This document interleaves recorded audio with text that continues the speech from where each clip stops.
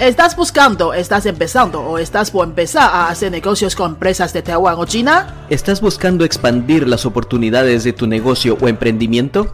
¿Estás buscando aprender chino para negocios de forma eficiente, fácil y divertida? Estás en el podcast correcto. Queremos ayudarte a mejorar tus oportunidades, ya sea personal, de tu emprendimiento o de tu empresa. Somos Fernando y Yolanda, maestros de idioma en Taiwán. Aprende chino para negocios con nosotros y empieza una nueva etapa de tu vida. Hola, yo soy Fernando, bienvenido a este episodio de Chino para Negocios. Hoy te voy a contar un pequeño testimonio. Sí, así es, un poco más acerca de mi historia, que tal vez les será de utilidad a algunas personas que estén pensando en viajar a estas tierras asiáticas para vivir, estudiar, probar suerte, emigrar o conocer a la familia y la pareja, quién sabe, o simplemente de mochilero, quizás te pueda servir. Por ejemplo, ¿por qué te lo estoy contando? Porque el día de hoy, precisamente hoy, lunes 6 de septiembre, estoy cumpliendo 12 años de vivir en Taiwán. Así es, 12 años, todo un ciclo del calendario del horóscopo lunar, por decirlo así, ya se ha cumplido, como que fuera la guerra de las galaxias, se ha cumplido el ciclo, una vuelta completa. 12 años de estar en estas tierras asiáticas. ¿Cuántas veces he regresado a Guatemala? 2. Lastimosamente solo 2. Alguien dirá, ¿pero por qué? ¿No extrañas tu tierra? ¿No extrañas Guatemala? Sí, claro que sí le extraño, pero considera esto. Solo de avión es un día. Tomando en cuenta el tránsito y lo más corto serían 23 horas. En lo que me pasa el cambio de horario es un día. En lo que voy a disfrutar, comer, yo ver a la familia, amigos, etcétera, más que todo ver a la familia. Y la comida, y disfruto de eso, por lo menos serían 2 semanas. De regreso sería nuevamente un día de viaje, más otro día para regresar al horario. Estamos hablando que si viajo a Guatemala sería por lo menos de 2 a 3 semanas para que valga la pena. Y bajo las actuales circunstancias, al regresar a Taiwán, hay que pasar obligadamente 14 días de cuarentena. Estamos hablando de un mes. Así que yo sé que muchas personas están viajando, están yendo, pero considerando todo eso, y además que tengo que trabajar, pues es un mes sin recibir nada de salario, y que tengo que tener el dinero para salir, y al regresar tengo que tener el dinero para sobrevivir ese otro mes que no lo gané. Así que estamos hablando de una bonita cantidad. Es muy difícil viajar. No es una excusa, yo sé que hay muchas personas que viajan, pues qué bueno por ellos, pero hay cosas que se deben considerar. Pero hablando de esto, 12 años de vivir en Taiwán. Ya he contado en otros episodios cómo fue que vine para acá, por qué vine para acá, y lo resumo en que yo no quería estar en una cultura muy parecida a la mía, no me interesó nunca ir a Estados Unidos. Hago aclaración por esto, disculpas por las personas que viven allá, lo siento pero no lo siento. No me interesó vivir en ese lado del mundo, quería algo diferente. Quería estar en un mundo, cultura, idioma totalmente diferente, algo como empezar de cero, donde no conozco nada, ni me conoce nadie, y poder reinventarme, por decir así, o poder explorar, poder tener esa experiencia de cero, totalmente cero, no tener nada, ni conocer a nadie. Tenía algunos amigos acá, había estudiado un poco de chino en Guatemala, y al llegar aquí, oh sorpresa, lo que había aprendido no me servía de mucho. No es lo mismo ir a una clase que estar ya metido en el ambiente, y máxime que en Guatemala no tenía oportunidad de practicar. Ahora vamos al punto, 12 años de vivir en Taiwán, ¿y cómo han sido esos 12 años? Choques culturales, muchos choques culturales. Por ejemplo, y el más fuerte para mí, yo sé que para muchas personas no lo es, pero cada persona es diferente. Para mí el choque más grande fue la comida. Me ha sido muy difícil a través de 12 años, y todavía lo digo, me ha sido muy difícil adaptarme a la comida taiwanesa. No estoy muy acostumbrado a esos sabores. Son diferentes, no digo que sean malos, son diferentes. Muchos no son de mi gusto, otros son aceptables para mí. Pero entonces la comida fue algo que me fue difícil de aceptar. Yo sé, alguien dirá, no, que la comida taiwanesa es deliciosa. Cada quien tiene sus preferencias. Yo no digo que no lo sea. Solo digo que no estaba acostumbrado a esos sabores. Eran totalmente nuevos para mí. Y ha sido un cambio muy fuerte. Otro choque cultural. Bueno, honestamente, cuando alguien me dice, yo pregunto algo y alguien me dice, déjame pensarlo, o lo voy a pensar, en mi lógica, tal vez, en mi lógica, ok, lo vas a pensar, ¿cuánto tiempo lo vas a pensar? ¿Cuándo me das una respuesta? Pero el choque de cultura es que es una forma en Taiwán, en forma en chino de decir no. Entonces eso cuando ellos decían no, que me decían lo voy a pensar, o la próxima vez, o de esto hay muy poco, yo lo entendía así literalmente, o sea, hay muy poco, ¿qué? Entonces, ¿qué hay? O lo vas a pensar, ok, ¿cuándo lo vas a pensar? O ¿cuándo me vas a dar una respuesta? Para un sí o un no. Porque culturalmente acá no se dice un no directo para no ofender. No es que no te quieran decir no, es que se cuidan de no ofender. Porque un no directo, alguien se puede sentir mal por el rechazo, entonces tratan de evitar eso y te lo dicen, bueno, así como en chanfle, en diagonal, te lo dicen de diferentes formas. En español tenemos lo mismo. Ah, claro, en español tenemos lo mismo, diferentes formas de rechazar. Decimos, empezamos con un clásico, es que, fíjate que... Y cuando alguien empieza así, sabemos que va a decir no. Todo lo que venga después va a ser una excusa. Entonces nosotros también lo tenemos, ellos también lo tienen, pero estas diferentes formas no las conocía yo. Otras cosas que me parecieron un poco extrañas, choques culturales, pues siempre me dijeron de que las personas acá eran súper puntuales. Con respecto a todos los taiwaneses que puedan escuchar, me parece que tanto latinos como taiwaneses todos llegamos tarde. No, hay personas puntuales y hay personas no puntuales. En ese aspecto creo que somos iguales, no hay mucha diferencia. En mi experiencia personal, por supuesto, en mi experiencia personal. En ese aspecto creo que son solamente estereotipos que tenemos uno sobre otro, pero somos iguales. O sea, en ese aspecto, pues yo esperaba diferente, pero no, somos iguales. Así que fue algo que me agradó y dije, yo me siento más en confianza. No varía tanto. Al llegar aquí también me di cuenta que el inglés que había aprendido, pues yo lo había aprendido solo con maestros, que dijera yo, guatemaltecos que hablaban inglés. Entonces estaba acostumbrado a un solo acento. Al llegar acá, pues estaba escuchando diferentes nacionalidades hablar inglés, era como unas pequeñas Naciones Unidas todos hablando con su propio acento, y me costaba un poco entender. No estoy diciendo que no hablaran bien inglés, no, esto es algo que nos afecta a todos cuando estudiamos una clase de idioma. Cuando estudiamos clase de idioma nos acostumbramos a escuchar el acento del maestro, o de la maestra, por ejemplo, y cuando nos pasa que en la escuela o academia nos cambian de maestro, nos cuesta un poco, tenemos ese choque de decir, es que no le entiendo a esta maestra nueva. No es que no le entendamos, es que tiene otro acento. Y por eso necesitamos el cambio de maestro para poder entrenar nuestro oído a escuchar diferentes acentos. Entonces mi oído no estaba entrenado para escuchar diferentes acentos de inglés.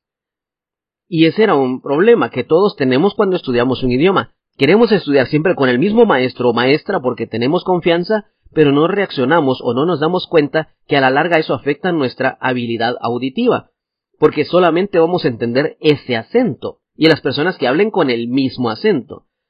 Pero al llegar aquí, escuché el acento taiwanés en hablar inglés, nunca había conocido taiwaneses, y mucho menos taiwaneses hablando inglés, escuché coreanos hablando inglés, japoneses hablando inglés, europeos, africanos, de otros países de Asia, de India. Y entonces había muchos acentos de inglés a los cuales yo no estaba acostumbrado. Y eso es parte de un entrenamiento de oído, que me llevó un tiempo a acostumbrarme a entender los diferentes acentos. Yo estaba bien o mal acostumbrado al acento latino de hablar inglés, que admitámoslo, tenemos nuestro propio acento. Tenemos un acento fuerte latino. Entonces esa parte del cambio de ya estar aquí y escuchar todos hablando inglés pero en diferente acento, me llevó un tiempo a acostumbrarme. Claro, estoy contando mi propia experiencia. No todos tiene que ser igual. No todos tiene que ser igual, ¿sí? Bueno, eso fue lo que me pasó hace 12 años cuando vine también, como mi programa de beca era nuevo. En ese momento no era tan popular y no era respaldado por la embajada de Taiwán en Guatemala. Pues entonces cuando vine no había un cuerpo diplomático esperándome, no había nadie representando a al cuerpo de Taiwán acá, o al cuerpo guatemalteco diplomático, el cuerpo diplomático de Guatemala en Taiwán. No había nadie esperándome en el aeropuerto. Yo vine caído del cielo, era un programa nuevo, yo fui la segunda promoción en venir, fue un acuerdo de unos cuantos años, de 5 o 6 años que existió entre las universidades públicas de Centroamérica y algunas universidades públicas de Taiwán. Entonces yo fui la segunda promoción. ¿Quiénes me estaban esperando en el aeropuerto? 2 amigos que conocí en Guatemala, con los cuales empezamos a estudiar chino, y ellos vinieron 1 año y 2 años antes que yo respectivamente, más otro amigo de Guatemala que conocí, que estaba en la misma universidad a la que yo iba a ir, y que al saber que alguien de Guatemala venía, pues él se comunicó conmigo diciéndome, pues si quieres te puedo ayudar en algo. Entonces fueron las únicas 3 personas que me estaban recibiendo en el aeropuerto. Prácticamente 3 amigos. 0 cuerpo diplomático, 0 bienvenida oficial, 0 todo.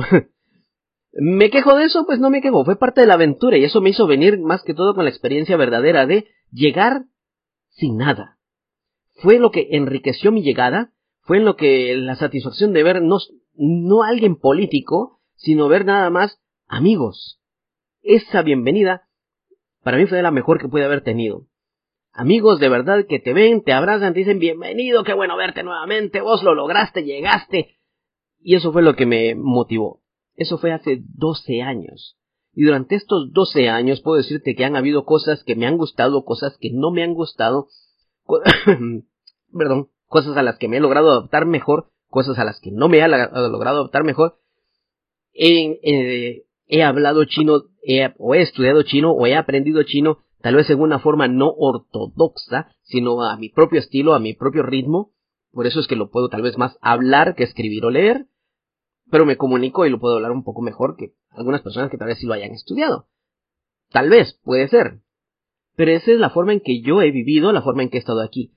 Lo que sí te digo, lo mejor que puedes hacer cuando viajas a estas tierras del otro lado del mundo, por una aventura o por lo que sea el motivo que viajes, es que mantengas siempre una mente positiva. Mantenga una mente abierta, mantenga una mente diciendo lo que venga, pues lo que venga lo voy a disfrutar, no importa si sea bueno o malo, va a ser parte de la experiencia, de mi experiencia en Taiwán, de mi experiencia en China, de mi experiencia en otro país asiático, a donde quiera que vayas, pues va a ser parte de tu experiencia en Asia.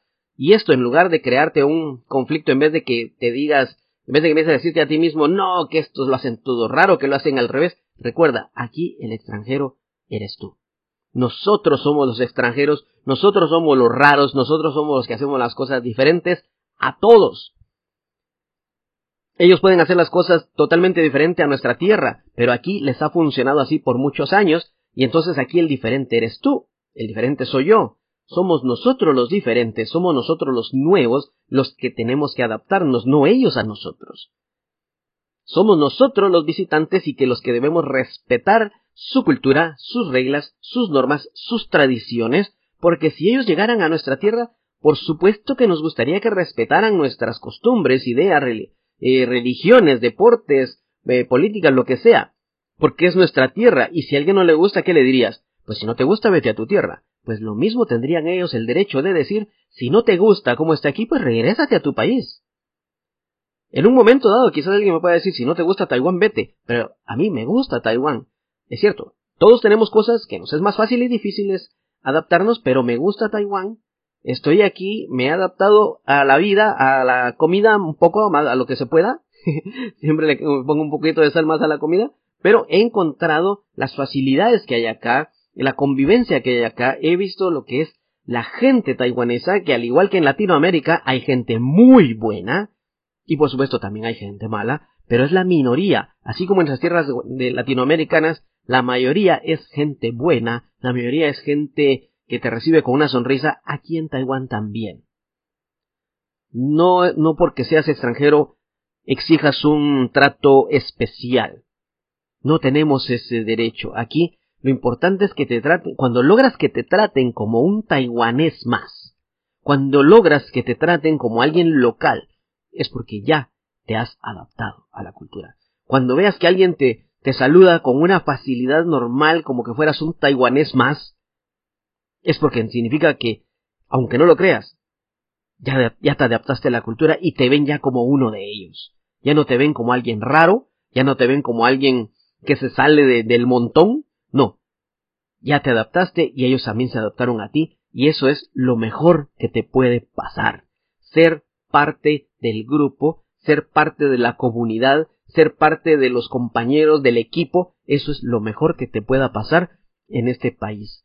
Mantente positivo, mantén la mente abierta. Es cierto, a veces es difícil mantener el positivismo, siempre nos pasa a todos, Pero recuerda y motívate a ti mismo. La motivación tiene que venir dentro de ti. No esperes que otro te la venga a dar. Si estás desmotivado, pues busca tu propia motivación. Si estás desalentado, busca cómo alentarte, porque para eso vienes acá a empezar de cero.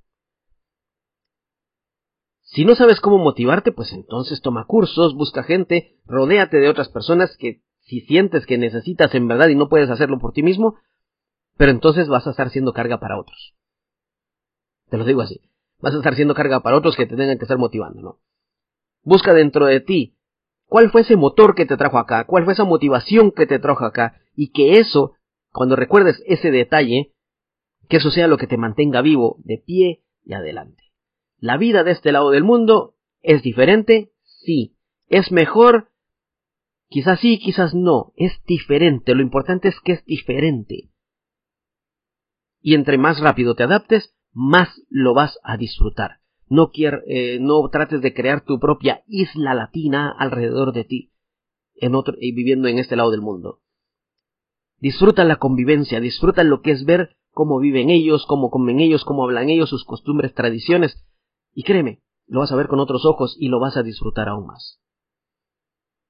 Son 12 años de vivir en Taiwán. Estoy muy agradecido por la oportunidad de estar aquí, agradecido con las personas que me han ayudado, con todos los taiwaneses que de una u otra forma me han ayudado, me han abierto sus puertas, me han dado el placer de poder llamarlos amigos, con los que me puedo comunicar, quienes se han interesado en mi cultura y me han explicado también su cultura y han agradecido mi interés en estudiar o aprender un poco más y entender de la cultura taiwanesa.